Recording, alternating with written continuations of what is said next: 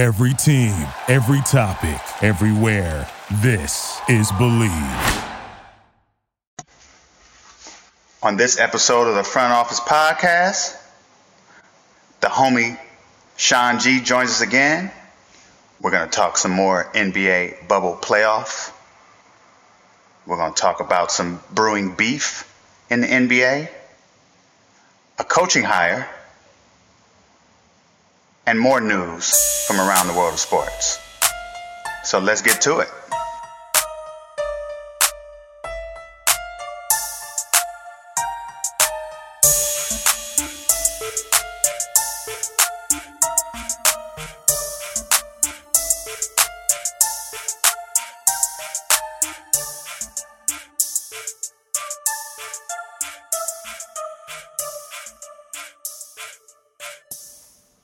So we're back with the buddy Sean G. Sean, what's going on with you, man? You sound like you're running out of breath today. Yeah, I'm getting a good workout today. Helping moving my parents across the country, so a starting realization of how out of shape I actually am. But what can you do? What can you do? You got to help the parents when they need it, right? I mean, what can you do other than work out? I'm certainly not going to do that. That's it. I know that's right. Hey, so Sean, so the playoffs are here. Yes. You and I have had some great conversations. You know, we made our predictions. One of the series that I think captured both of our minds and hearts was that Houston Rockets OKC series. We actually held back from doing this podcast because we kind of wanted to see how that series was going to pan out with Houston winning on an amazing block by James Harden.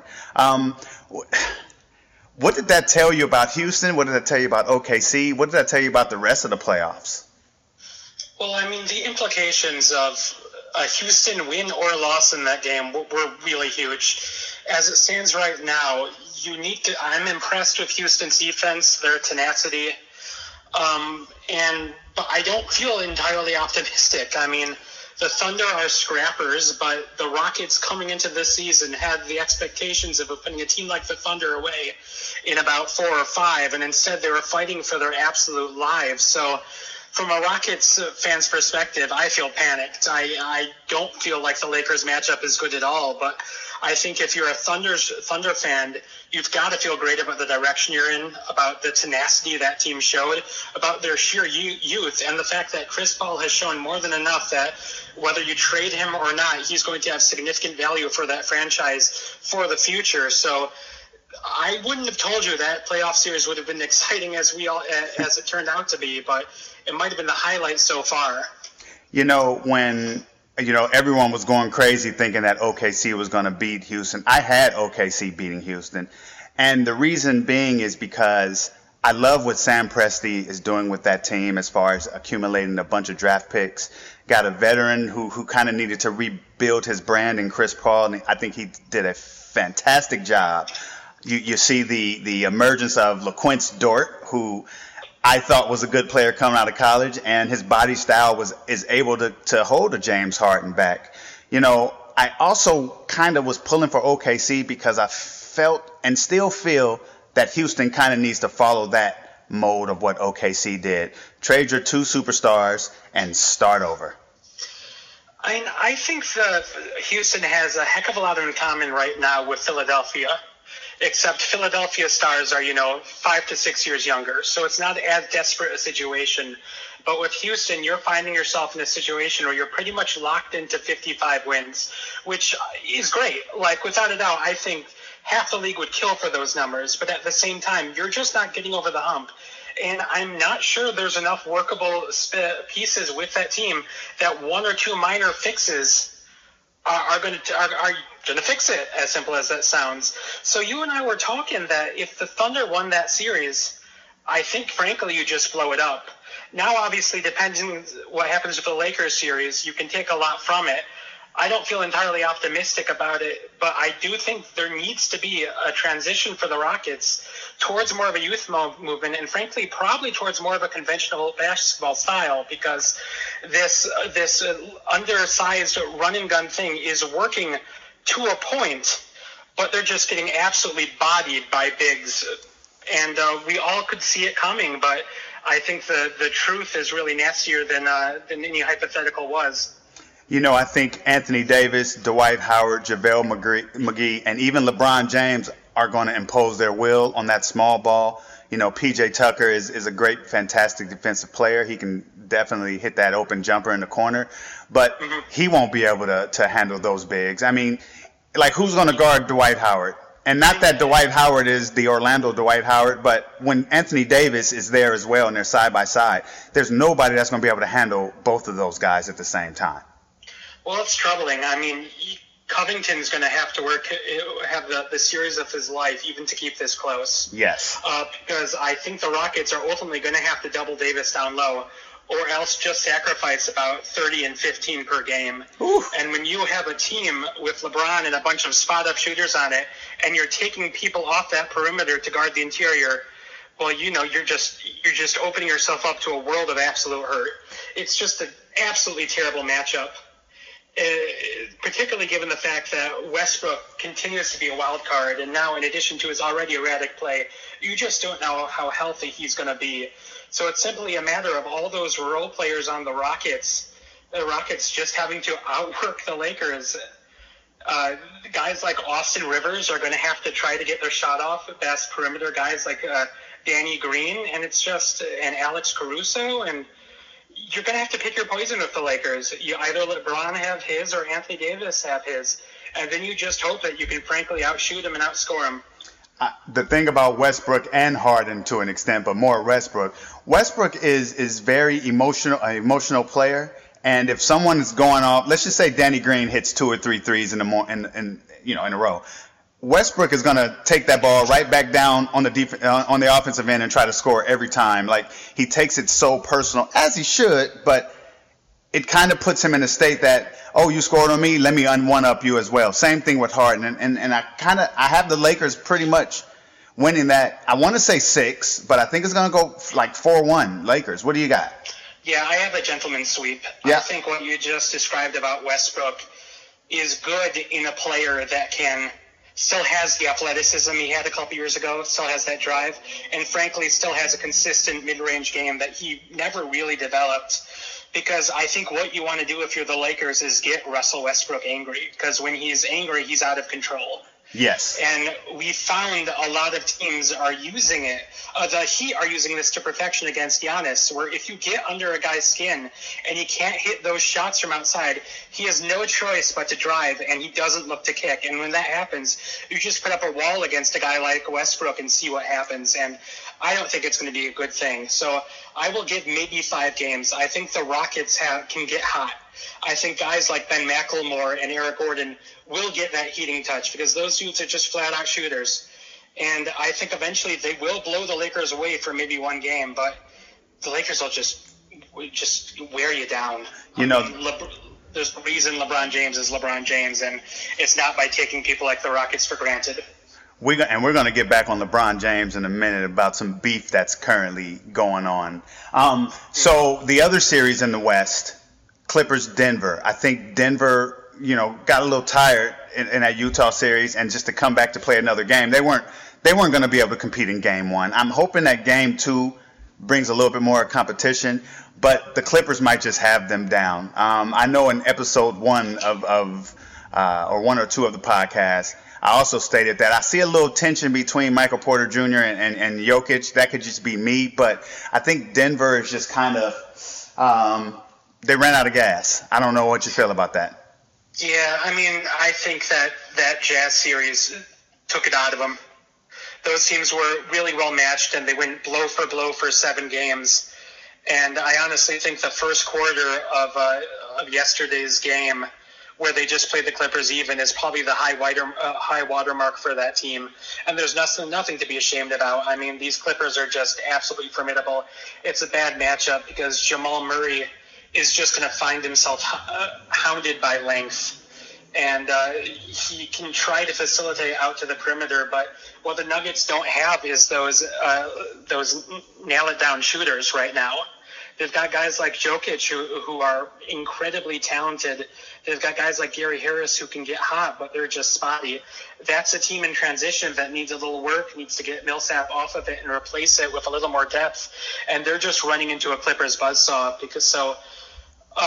if I had to make a prediction, I'd say about 4 games. And the best thing you can take of this from the Nuggets is how hard your guys try despite this adversity, because it's quite the mountain to climb. I think when you're throwing a Paul George, a Kawhi Leonard, a Pat Beverly at Jamal Murray on different occasions, it's going to frustrate him. You got Zubats that can kind of put a body on Jokic, so it's Gary Harris has to have the series of his life, but him coming back from the injury, I don't think he's going to be able to do that. Paul Millsap, once his money falls off the books, if he can come back at a smaller contract so that they can add some more depth, then maybe. But Millsap may have just finished his career with Denver, and like you said, the Clippers have just too much to throw at those guys defensively. So I don't see a sweep, but I do see 4-1 as well. I'll lay it out here. I think it's a sweep, and I don't think it's particularly close. I think Kawhi in the playoffs is a different animal, and even if guys like Morris aren't shooting as lights out, you've still got guys like Williams and Jeff Green who will just pick up the bulk of that scoring. It's the worst possible matchup the Nuggets could have had. But frankly, either way you look at this, they're a team that's young. They've got a nice coach. They've got a young core.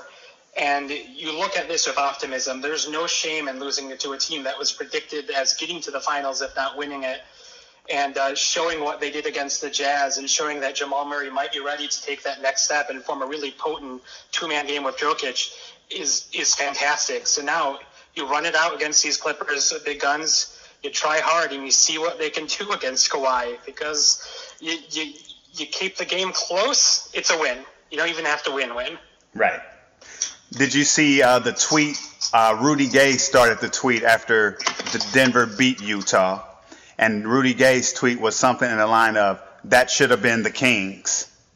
And then DeMarcus chimed in and pretty much said, yeah. And then Isaiah Thomas chimed in, pretty much agreeing with that. Like, if Mike Malone was still in Sacramento, that very well could have been the Kings playing in that. Absolutely. It just gets worse and worse the farther you look, because frankly, that Kings team in terms of personnel isn't altogether different than this Nuggets team. Right. And the idea of those guys growing together under a coach like Malone, we saw it before Boogie went down with that injury. Yep. That team was coming to play, and it was coming to take souls. They were ready. They were ready. Yep. They just needed the right guidance. They had tons of mediocre coaches, tons of limited depth, and that was a young core that was ready to go to work that got taken before its prime.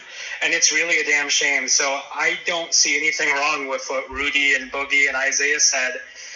And it's just one of those basketball what-ifs. They hadn't been so impulsive. Now you look at what Ben McLemore is doing as a vet now. It's kind of like, wow, that'd have been nice as well on that Sacramento team, What this will do is give everyone that Lakers-Clippers Western Conference Finals. I think everyone will be looking forward to that. Yeah, it's going to be gorgeous basketball. It's going to be a ratings bonanza, and it's frankly what we all hoped for the minute it became clear that Kawhi did not want to team up with LeBron and those guys. Oh, yeah. We are hoping that one way or another he'd form his own path, and while it isn't as the easy way as Durant would have described it, Kawhi did find himself with guys like Paul George and a great cast of role players that are ready to take on the king. That's going to be truly great basketball, and I honestly think, they're competitors right now, Rockets and Nuggets. I don't think those series will be particularly long, so we're going to have some pretty well-rested Western Conference juggernauts ready to trade blows. Definitely. Moving on to that Eastern Conference. So that Milwaukee. Now, let's do Boston-Toronto first. That series should have been wrapped up, but Fred VanVleet today said that Boston messed up by letting them get that win on the OG Anunoby 3 to win the game. What do you think about that? It's like when the Japanese bombed Pearl Harbor. You've awakened the sleeping giant. Once Walker made that beautiful bounce pass to Theus, that should have been it. Should have been the nail in the coffin for the Raptors, but just an absolute blown coverage. I honestly think they put Taco out there and expected the ball wouldn't get past him, but that was just a beautiful inbounds play right to Lowry, and OG makes that shot in his sleep. I mean, there's a reason he didn't react to it, and I'd be worried if I was the Celtics. I still think they're the better team. They were the better team for 3 games. They should have put the nail in, but the Raptors are, Kawhi or not, are the returning champions. They've got depth. They've got pieces. On paper, this was already a pretty even matchup, and the Celtics caught them flat-footed. But they gave into some vulnerability there, and the Raptors will seize that momentum. I could very easily see this game, the Raptors taking 2, and then it's a whole new series. So that's going to be, in retrospect, one of the most pivotal inbounds plays we've seen in quite some time, because it really does alter the station of that series. And this podcast will be up before Game 4. So here's my prediction: whoever wins Game 4 wins the series. I think so too. I could very easily see that, because I think if the Raptors win Game 4, that means they've got Lowry, Siakam, and Van Vliet locked in again. And I think the reason the Celtics were able to bully up in on them is that those guys struggle. Siakam was not assertive enough, and he was finding himself in that land of giants around the rim with guys like Theus and Tatum and Brown and all that length. And I think Siakam has started to show signs, particularly in Game 3, that he's awakening. So should we find ourselves in an even series, that means that the Celtics have allowed the Raptors to get hot, and that's very, very troubling. You know, I think Brad Stevens is an excellent coach, and I don't throw that out a lot. I think he lost that game yesterday just by the defensive zone that he put in. And, let OG, like you said, OG makes that shot in his sleep. And I think Brad Stevens overthunk it pretty much. Yeah, I think so too. I think you're so busy thinking about different matchups that you don't even think about the fact that you frankly shouldn't even deny the inbounds. Right. Just put a couple of guys on the perimeter, a guy under the basket. Don't even have to dust off Taco, frankly, because I think that was too cute by far by Brad. Yes. I love Taco, but right now, until he gets a little more seasoning, he's pretty much just a sideshow act right there. Right. And it's unfortunate because he's a basketball player. He's not a novelty act, but putting him in with 0.4 seconds to go is a disservice to him and his teammates.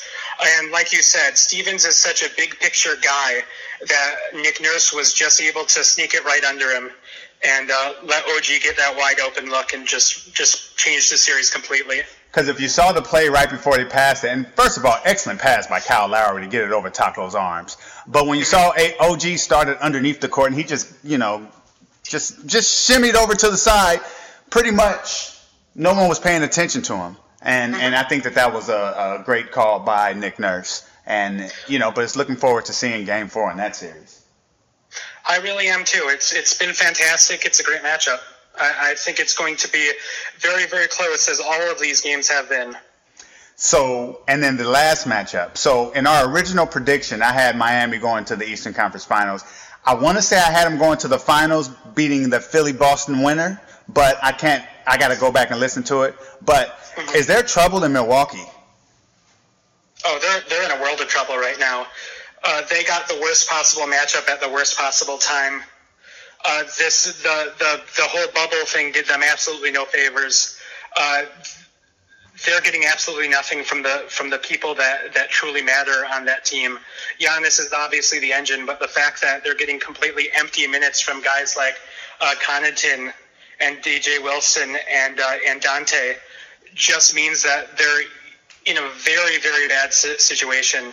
And they found themselves fighting a team that's well coached, has an absolute bulldog of a leader in Jimmy Butler. Mm-hmm. And I think they could very well find themselves going home 2 to 3 games sooner than they ever possibly could have imagined. 2 to 3 game series. 2 to 3 game series sooner. Sweep. Yeah. And it's a shame because I don't think this Bucks team was a fluke. Right. I think they're incredibly talented. And I think Giannis is taking a lot of hits. A lot of them deserved, but a lot of them undeserved, as we'll talk about soon. But they just caught themselves in the midst of a tidal wave of bad matchups and great shooting. we called it at the beginning of the series. We did. That the Heat are elite perimeter guys, and that is the Bucks' main weakness. And the fact that the Bucks can no longer compensate for that weakness by letting their role players step up and are instead forced to have guys like Brook Lopez become knockdown shooters and guys like Wes Matthews carry you. Well, 4 or 5 years ago, that's ideal. But those guys, their best years are behind them. They are depth on championships teams. They are not proper ones and twos. And Chris Middleton has not been consistent enough that you can rely on him to knock down those looks that Giannis is going to generate. And then you'll find yourself with the fact that you are getting swamped by these Heat.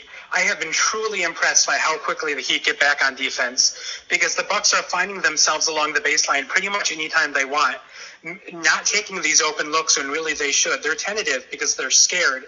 And the minute they don't take that first look and try to pivot and get into the post, they are double teamed. And then you just open yourself to just chaos.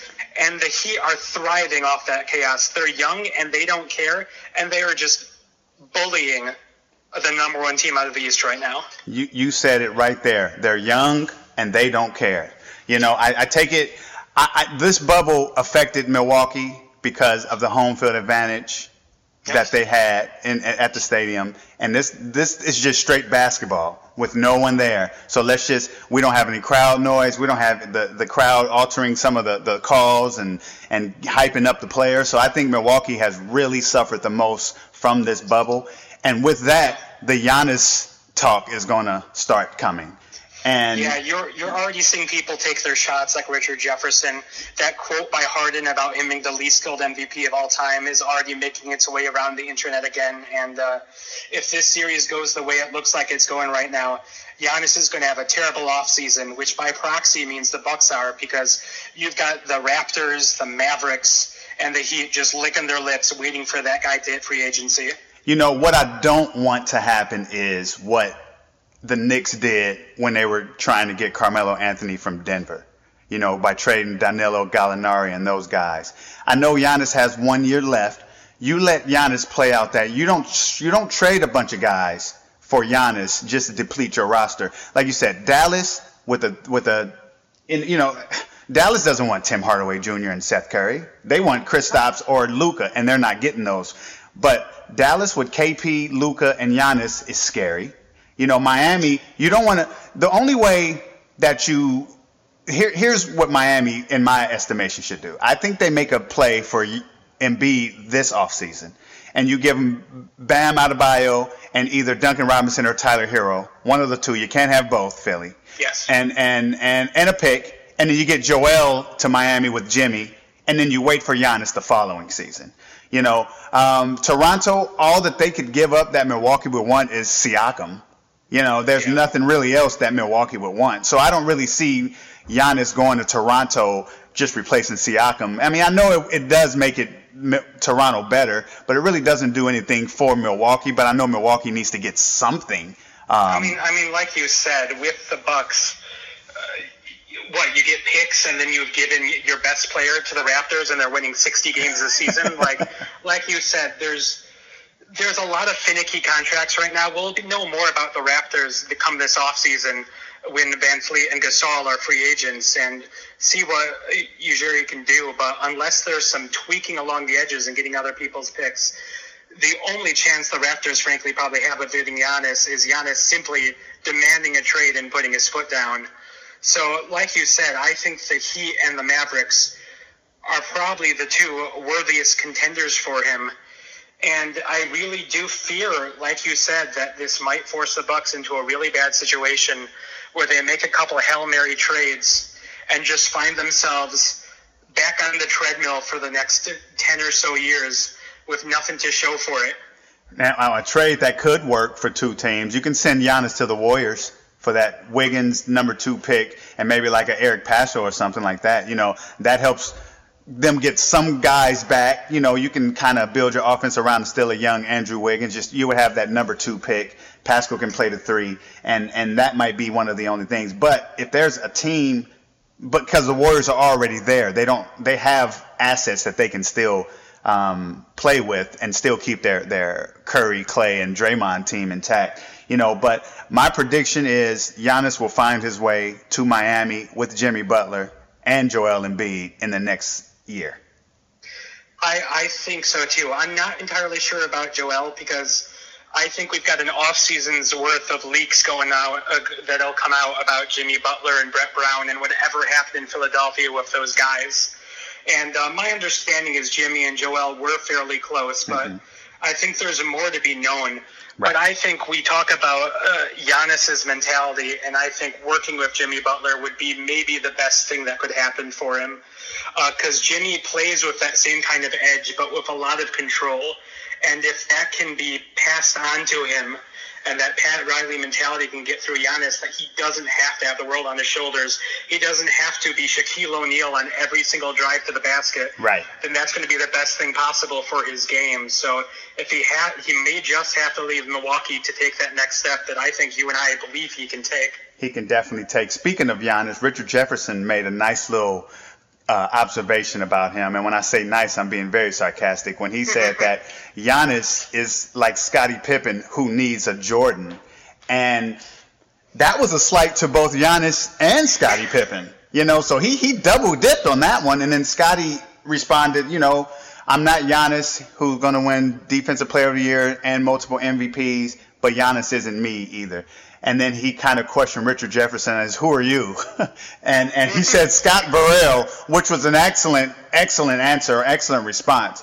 Then LeBron chimed in, because Jay Williams then kind of jumped on the bandwagon and said LeBron was Scottie Pippen to Dwayne Wade's Jordan in Miami. So what do you think about Richard Jefferson and Jay Williams and those interpretations of what they were saying?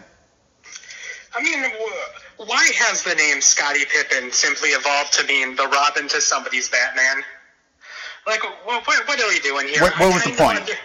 I kind of understand why it's an easy metaphor to make, but do we forget that Scottie Pippen was basically a blown call away from taking that Bulls team without Jordan? Right. Probably into the finals. Right. And arguably winning a fourth championship in a row. Right. Scottie Pippen proved himself that he was nobody's Robin. Right. He was 1A to Jordan's 1B. And the fact that Jordan is the greatest basketball player that's ever lived, there is no shame in being the 1B to that man. It's kind of like saying dissing Klay Thompson because of shooting ability to Steph Curry's. It's like, you can't do that. So instead of being one of the best shooter of all time, you're just in the top 7, like, boo-hoo. Right. What are we doing here? What are we doing here? I think Jay Williams wants to kind of stay relevant. He stays on the Kevin Durant bandwagon. And with that, whatever he's doing, it's kind of to promote Kevin Durant because that's his buddy, And I think he tried to take jabs at a LeBron or those type of guys just because, in a way, it hypes his guy. You know what I mean? I mean, I feel bad for Jay Williams because he's a guy that was an elite competitor, played for a blue blood at Duke, showed out his freshman year, his rookie year with the Bulls, right, and could have completely changed the status of that franchise, and then a literal freak accident, took all that away. Kind of reminds me. Athleticism away, took ball away from him. So what do you have left for him to get his competitive nature out? Exactly. Well, he joins the media. He's not bad at all at it, but he does kind of lend himself towards becoming a hot take artist. Right. And if that's how he gets his competitive juices going, then God bless. But he puts himself out there, and then he finds himself retreating when people just keep slapping him down.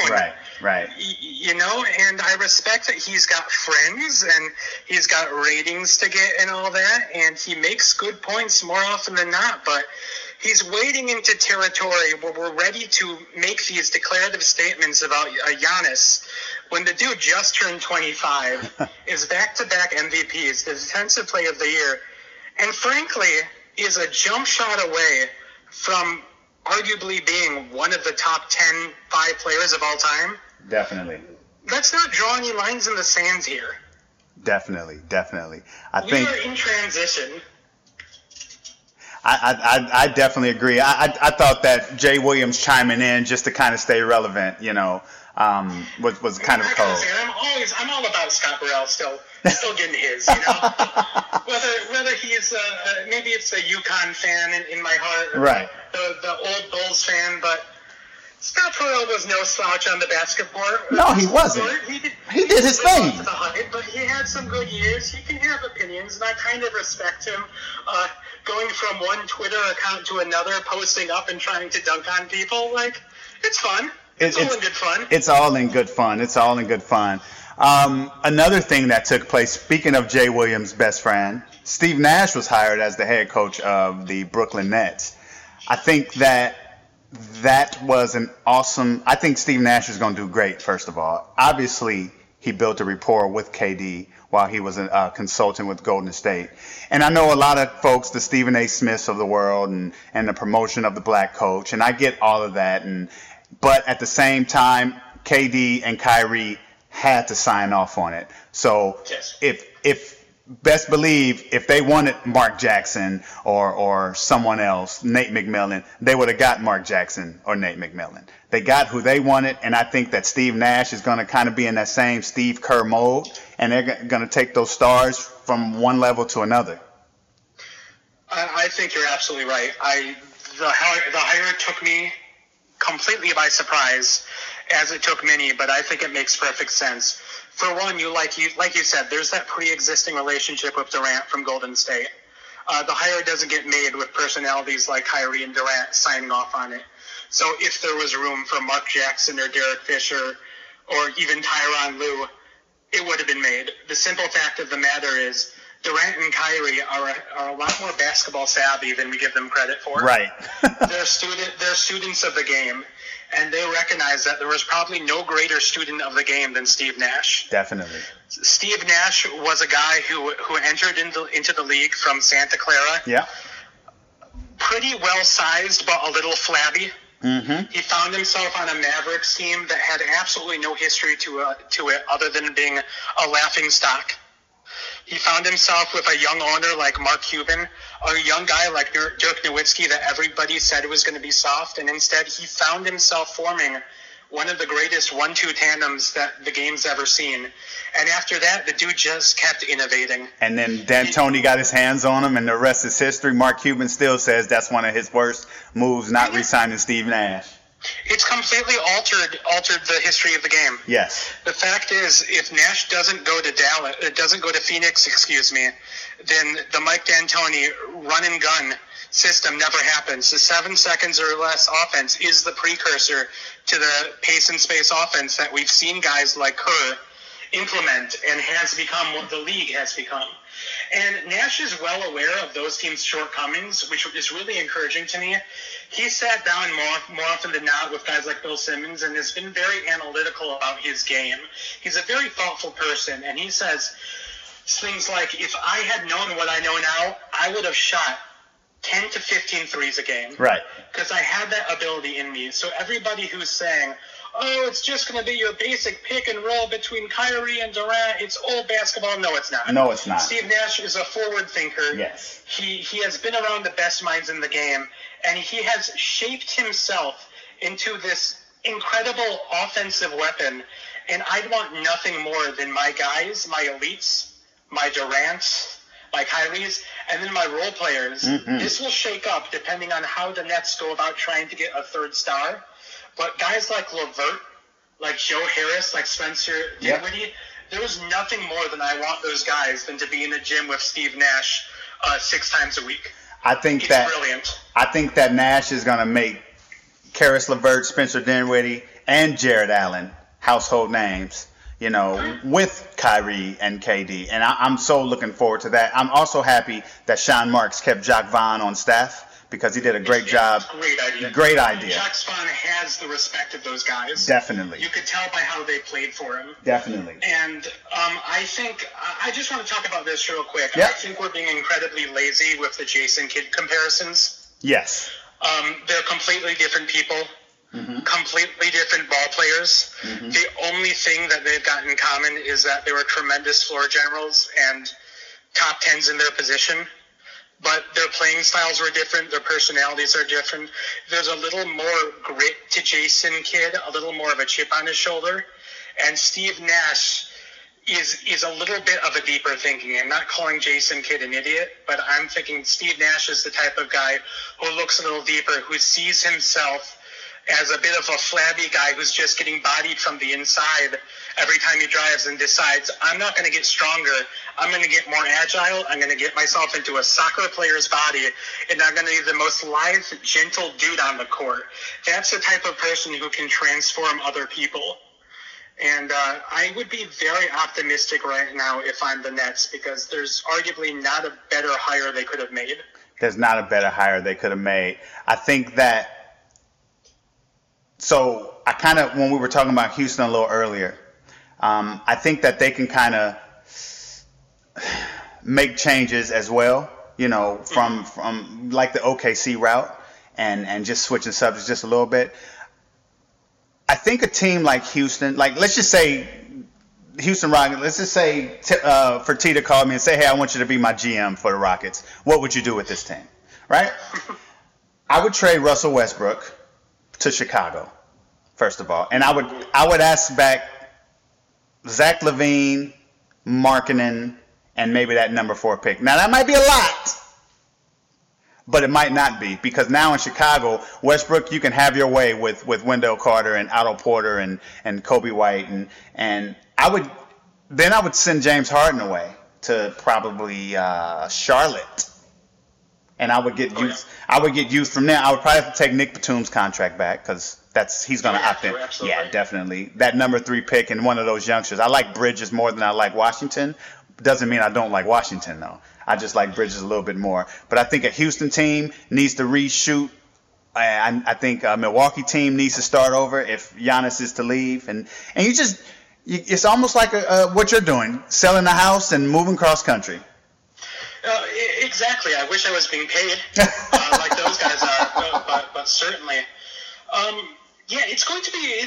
We'll obviously know a bit more when these series end about what teams need to do to shake things up. Because I tend to be a little more reserved, a little more conservative when it comes to blowing things up. But I think what we found, particularly in Houston, is that there's only so much you can do with the same group of guys. Right. There's only so many mountains you can climb. There's only so many tweaking around Harden that you can do. Because there has been 4 to 5 different iterations of this Harden team. Right. Already. We forget about Lin and Ashik. We forget about Dwight Howard. Right. We don't forget about Chris Paul, because we had a pretty stark reminder of just how good that dude was last week. Right. And then you have a Hail Mary trade for Westbrook that is just absolutely blown up in Daryl Morey's face. Yes. And I think Daryl Morey is truly one of the most forward-thinking GMs in the league. I think his trades, and there are so many of them, have more often than not simply benefited the team and been great. But I also think a little bit goes a long way. And eventually you're just trying to fit a James Harden peg into a round hole. Exactly. And you have discovered a system that will win you ball games, but I think right now what the Bulls are going to do is try to tweak around the edges, get Thaddeus Young out of there, yeah, get Satoransky out of there, yeah, and let those guys play out a year healthy. Because right now that core of Levine, Markkanen, Wendell Carter have played about 25, 30 games together, and we've learned nothing from it. At all. And I think right now they're pretty sunk assets. I think forward-thinking GMs will probably try to gamble on a guy like Markkanen, and I think you could absolutely steal Markkanen right now. You can. But I don't think the Bulls want that. I don't think they want to find themselves in that situation like they are with Jimmy Butler, where they gave up on a guy 2 to 3 years too soon. Because Markkanen was the best shooter in that draft, and I'm talking out of anybody. Oh, yeah. Any shooting guard, any 3-and-D wing, Markkanen was the best unequivocal shooter out of that draft. And he had a stretch in his rookie season that proved that translate. And then he had a crap head coach for about 2 years that ran him into the ground. So I think the Bulls have learned nothing right now, and the worst thing they could do is gamble on a guy like Westbrook, who's going to sell tickets and jerseys but maybe not give you that eye towards the future that team needs. Because it's no longer about tweaking the edges in the 2021 plan. For the Bulls, you got about 3 years to prove that you haven't wasted 4 to 5 draft picks, and you got to hope you've got a young core. And right now, you know nothing. Definitely. I like those head coaches that you mentioned. I see Ty Lue going to New Orleans just because of the history with David Griffin, and having the opportunity to manage and coach a superstar. I thought about Mike Brown, but I think Ty Lue is a little bit more sexy in New Orleans. Because I think so too. Yeah. I think we take guys like Mike Brown and even Mike Woodson for granted. Mm-hmm. I think we've pigeoned them into these boring, defensive first, guys who won't get you very far. But what those guys did with teams like the Cavaliers and the Knicks was win ball games. Yeah. And that's what you need right now with a team that young. You just need to prove that you can win and develop. I think Mike Whitson found his way back to New York under Tibbs. Yeah, and you know what? It's going to be great. It's going to be great. So I'm a huge football fan as well. And I'm a Raiders fan, and we had a coach named Hugh Jackson. Hugh Jackson, and I apply this to any coach. You can be a great coordinator. Doesn't make you a great coach. And that's what I get with the Mike Woodsons of the world. Not saying that he's a terrible coach, but keep smart. As a great coordinator, know your lane. And I know everyone wants to ascend to head coaching jobs and all this other type of stuff. But be great and master what you're going to be great at. Doesn't make you great at something else. It's kind of like Houston being 50-win team, which is awesome. I liken it to Detroit Lions and Matthew Stafford. Why pay a guy $100 million to go 4-12?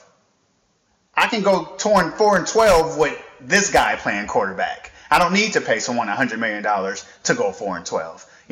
Just like I don't need to be if I have these teams that are just winning 30 games a year and my salary cap is pretty much getting to the tax.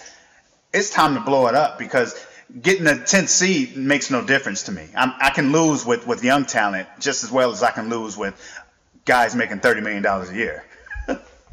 I mean, precisely. It's just a matter of being smart about it.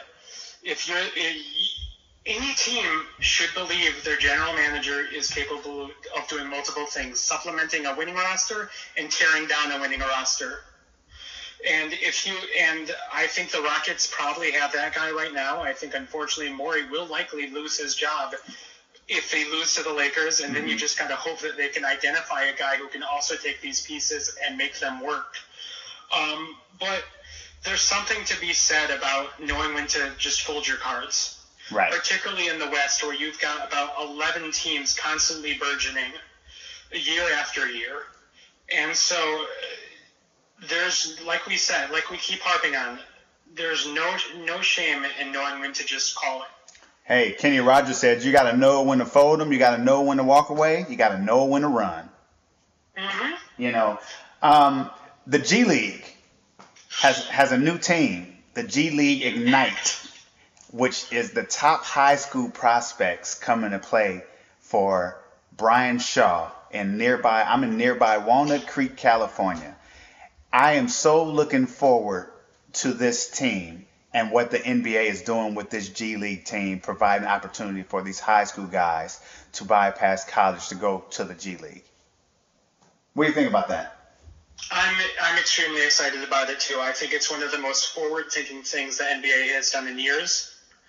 I'm excited that if we're not going to find a way to truly work around the one-and-done rule, that we're going to give these kids a chance.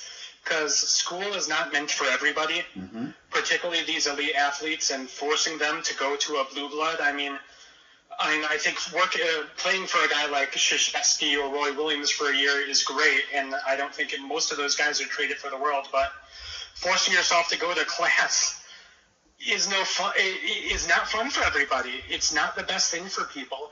And seeing guys like Green and Soto getting the chance to just play ball for a guy like Brian Shaw, who was just 5 or 6 years ago one of the most promising NBA head coaching candidates there was. A guy who sat at the feet of Phil Jackson is going to do really wonders for these guys, and I think actually help improve the talent pool for the league just in general. Having a truly definitive supplemental minor league system like they do in baseball is going to be really great, I think, for these teams that are like the 12 and 16 seeds. Right. Letting guys go up and down and get their run. Letting prospects like guys like Bull Bull go and face off against truly elite talent instead of guys like, Blake Ahern or Ron Howard, who are like 32-year-old sharpshooters who are what we call quadruple A prospects in baseball. Having a young feeder system of guys that are kind of like a new AAU system, right? But just taking the next level with great coaches. And you know what? We should talk about a guy, Pete Youngman. Yes, I was just going to mention that. Yes, one of the nicest guys in the NBA. I love Pete. And one of the truly forward-thinking athletic trainers in the league. A guy who got let go at a bad time, and I think guys in Sacramento like Harry Giles could have used a manager like Pete Youngman. Definitely. And I think having Pete Youngman help those kids get their bodies right, become these NBA prospects, is going to be one of the most underrated aspects of what the G League is doing. So I'm truly, truly excited for this, and I think it's only going to benefit making the game take the next logical step forward. You and I have some history of Pete up in Sacramento. Pete I've always thought Pete was on that Phoenix Suns training staff hype. Yes. Just as great as I don't know if any team is better than that team as far as the training staff, but Pete knows how to get bodies and minds right. And Pete taking his time with these young 17 and 18-year-olds, he's going to implement something in their heads that's going to stick with them their entire career.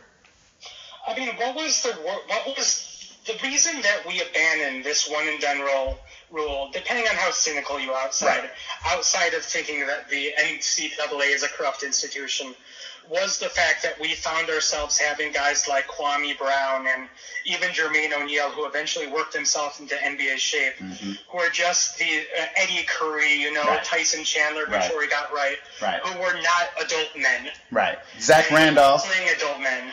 Yeah. They were getting just bodied. Yeah. And it was because we didn't have a way of getting them into the right training programs. And the sooner that you can get these 16, 17, 8-year-old guys into the right eating regimen, the right strength regimen, the right training regiment, the sooner that you have the next crop of guys ready to be burgeoning NBA superstars. I wouldn't have used Kwame Brown, but I would. Yeah, Kwame Brown, it's a mindset thing, it's a maturity thing, right? Right. But if I look at someone like Zach Randolph. Yes, the next Magic Randolph, we call him. Exactly. And then his first couple years in Portland didn't go well, but once he got to Memphis and in a different environment, and it was amazing. Tyson Chandler, when he started off in Chicago, I didn't think he's going to be in the league for 2 years and going to be done, but he's almost a 20-year vet now. Just kind of getting your mind right is key to these young guys to have some longevity in this league, because these are grown men who have families to support. They don't have time to wait for these kids to catch up. So this G League Ignite team, I think that Jalen Green and Jonathan Kuminga, Knicks and Soto, Todd, they're going to love Pete Youngman. They're going to love coming to learn from Brian Shaw every day. I'm looking so forward to that team. I mean, I feel somewhat bad for the guys like the R.J. Hamptons, the Terrence Fergusons, the Basleys, who are maybe about 1.5 years a little too late. Yeah. And I hope that they can catch up. Because sending a guy overseas to play against grown men, like what happened to LaMelo Ball, I think it's good for some people and bad for some people. It worked for Brandon Jennings. I think it truly worked for Josh Childress, even though he didn't end up being an NBA superstar. Right. But I think for a lot of these guys, it's just too much too soon. So let's not run the point into the down. But the fact that these guys are going to get right mentally and physically 2 to 3 years sooner than guys in years past is nothing but good things for the rest of the league.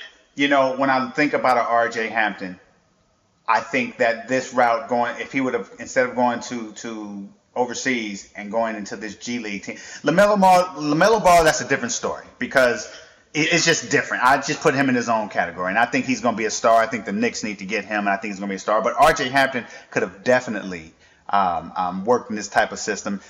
I would love to see, like you said, a Bowl or one of those kind of guys when they're playing. I don't know if Denver even has a G League team, but when they play, I don't think they do. I would like to see him getting some run against these guys, and that's what this G League Ignite team, I think it's perfect. I think Adam Silver once again hit a home run. I'm so looking forward to that. Yeah, I think beyond just the G League Ignite team, the fact that we are expanding it to include a team from Mexico. Yes. Maybe, hopefully, some more Canadian teams eventually. I don't think it'll be incredibly feasible to see if we can get more teams out of Europe, but if anybody can do it, I believe it's Adam Silver and his League of Owners and guys like Masai who are truly thinking of basketball beyond borders. Yep. The more we can expand the league, find these young and up-and-coming guys and put them into a regimented system, we're going to take basketball to its next level. You know, that league in Africa, I know COVID kind of stopped that, but that league in Africa I think is going to be astounding. I think the G League should expand to maybe back to Vancouver once Seattle gets its team, and Yes. make Vancouver its kind of parent, its G League team, the Mexico team, like you said. And then with NBA Africa, then you kind of get back over to Europe and maybe do like 10 teams over there and kind of have its own little court. And the NBA can control the sports. It can be, I don't know if it'll ever be as big as soccer/football, but I think it takes over regular football, and I think it kind of jumps baseball as well as the American pastime coming soon. Exactly. What do you need to play basketball if you're a young kid? Whether you're in the projects, Yeah. whether you're in the suburbs, whether you're anywhere. Yeah. You need a basket. Yeah. Doesn't even have to be a basketball basket. Nope. It can be a box with a hole in it. Yeah. You need a stick. A milk crate. And you need a ball. You need a milk crate. Yeah. That's what you have overseas with soccer. Yep. That's what you found. That's what football, American football, has run into. The fact that you can't give a guy's pads. You can't give a guys the proper equipment. You can't give them those kinds of goalposts. You can't make that feeder system work as nicely as you want, and that's why NFL Europe has failed. Yep. That's why really the XFL has kind of failed too, Yep. despite that not being an equipment issue. Yep. But I think the more forward thinking you have for the NBA, the more international get, the more the game improves, the more Luka Doncic's we can get over here. Oh, yeah. The sooner the better. Oh, yeah. Let's do it. Because if you put a league over in Europe and there's a Luka at 16 that wants to play but can't come to the league, he's just going to play there, which is awesome. Basketball is one of the only sports that you can play by yourself. Yeah, well, I mean, we need to make it possible for these guys to get minutes. Yes. And we're finding ourselves projecting things into, for instance, the guy we both think is going to go number 4 right now, Denny Avicii.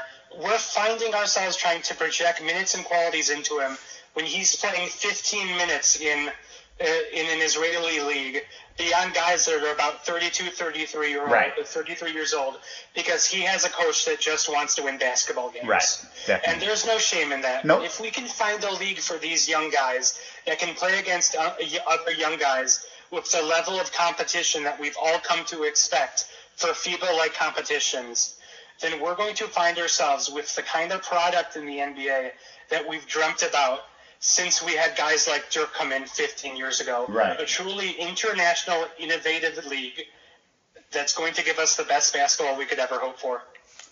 Sean, like I always say, you make me sound good. I appreciate you. There's just so much to talk about. I know. It's been a true pleasure. Hey, I know you got to get back to hearing. I can hear your dad calling you now. Sean! Get back out here! I got a baby crying somewhere. It's not even mine. Whose baby is this?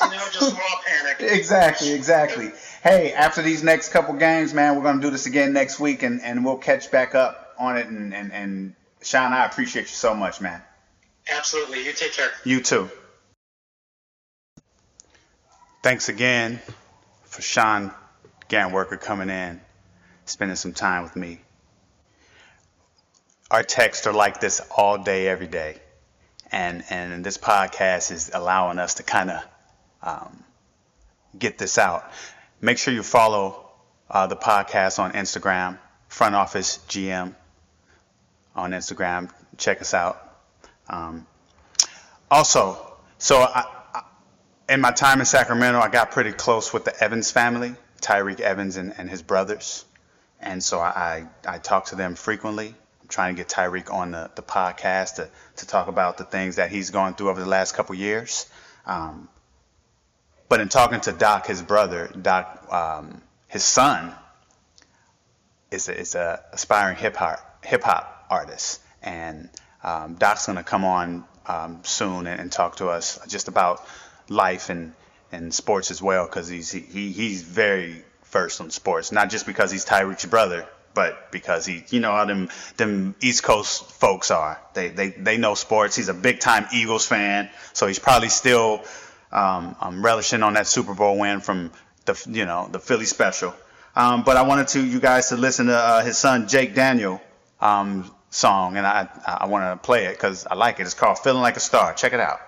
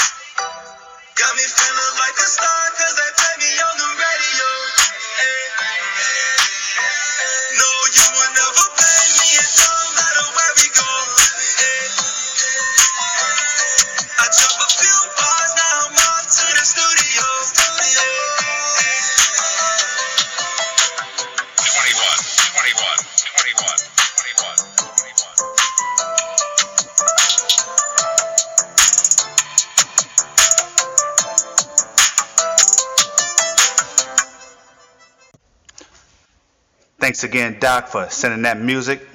Y'all can follow Jake at I am Jake Daniel. Thanks again for listening to another episode of the Front Office Podcast. We're going to see y'all soon. Stay safe, y'all.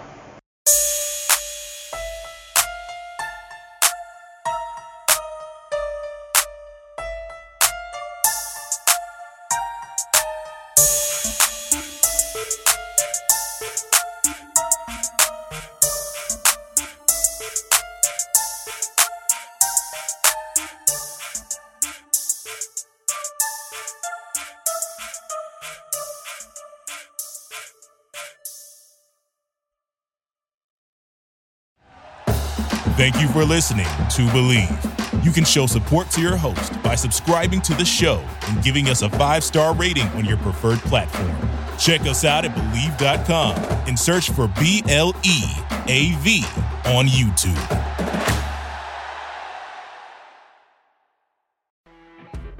You know when you're listening to a true crime story that has an unbelievable plot twist that makes you stop in your tracks? That's what our podcast, People Are the Worst, brings you with each episode. I'm Rachel. And I'm Rebecca. We're identical twins who love true crime cases that make you say, didn't see that coming, and we hate the people responsible for them. Listen to People Are the Worst now on Apple, Spotify, or wherever you get your podcasts.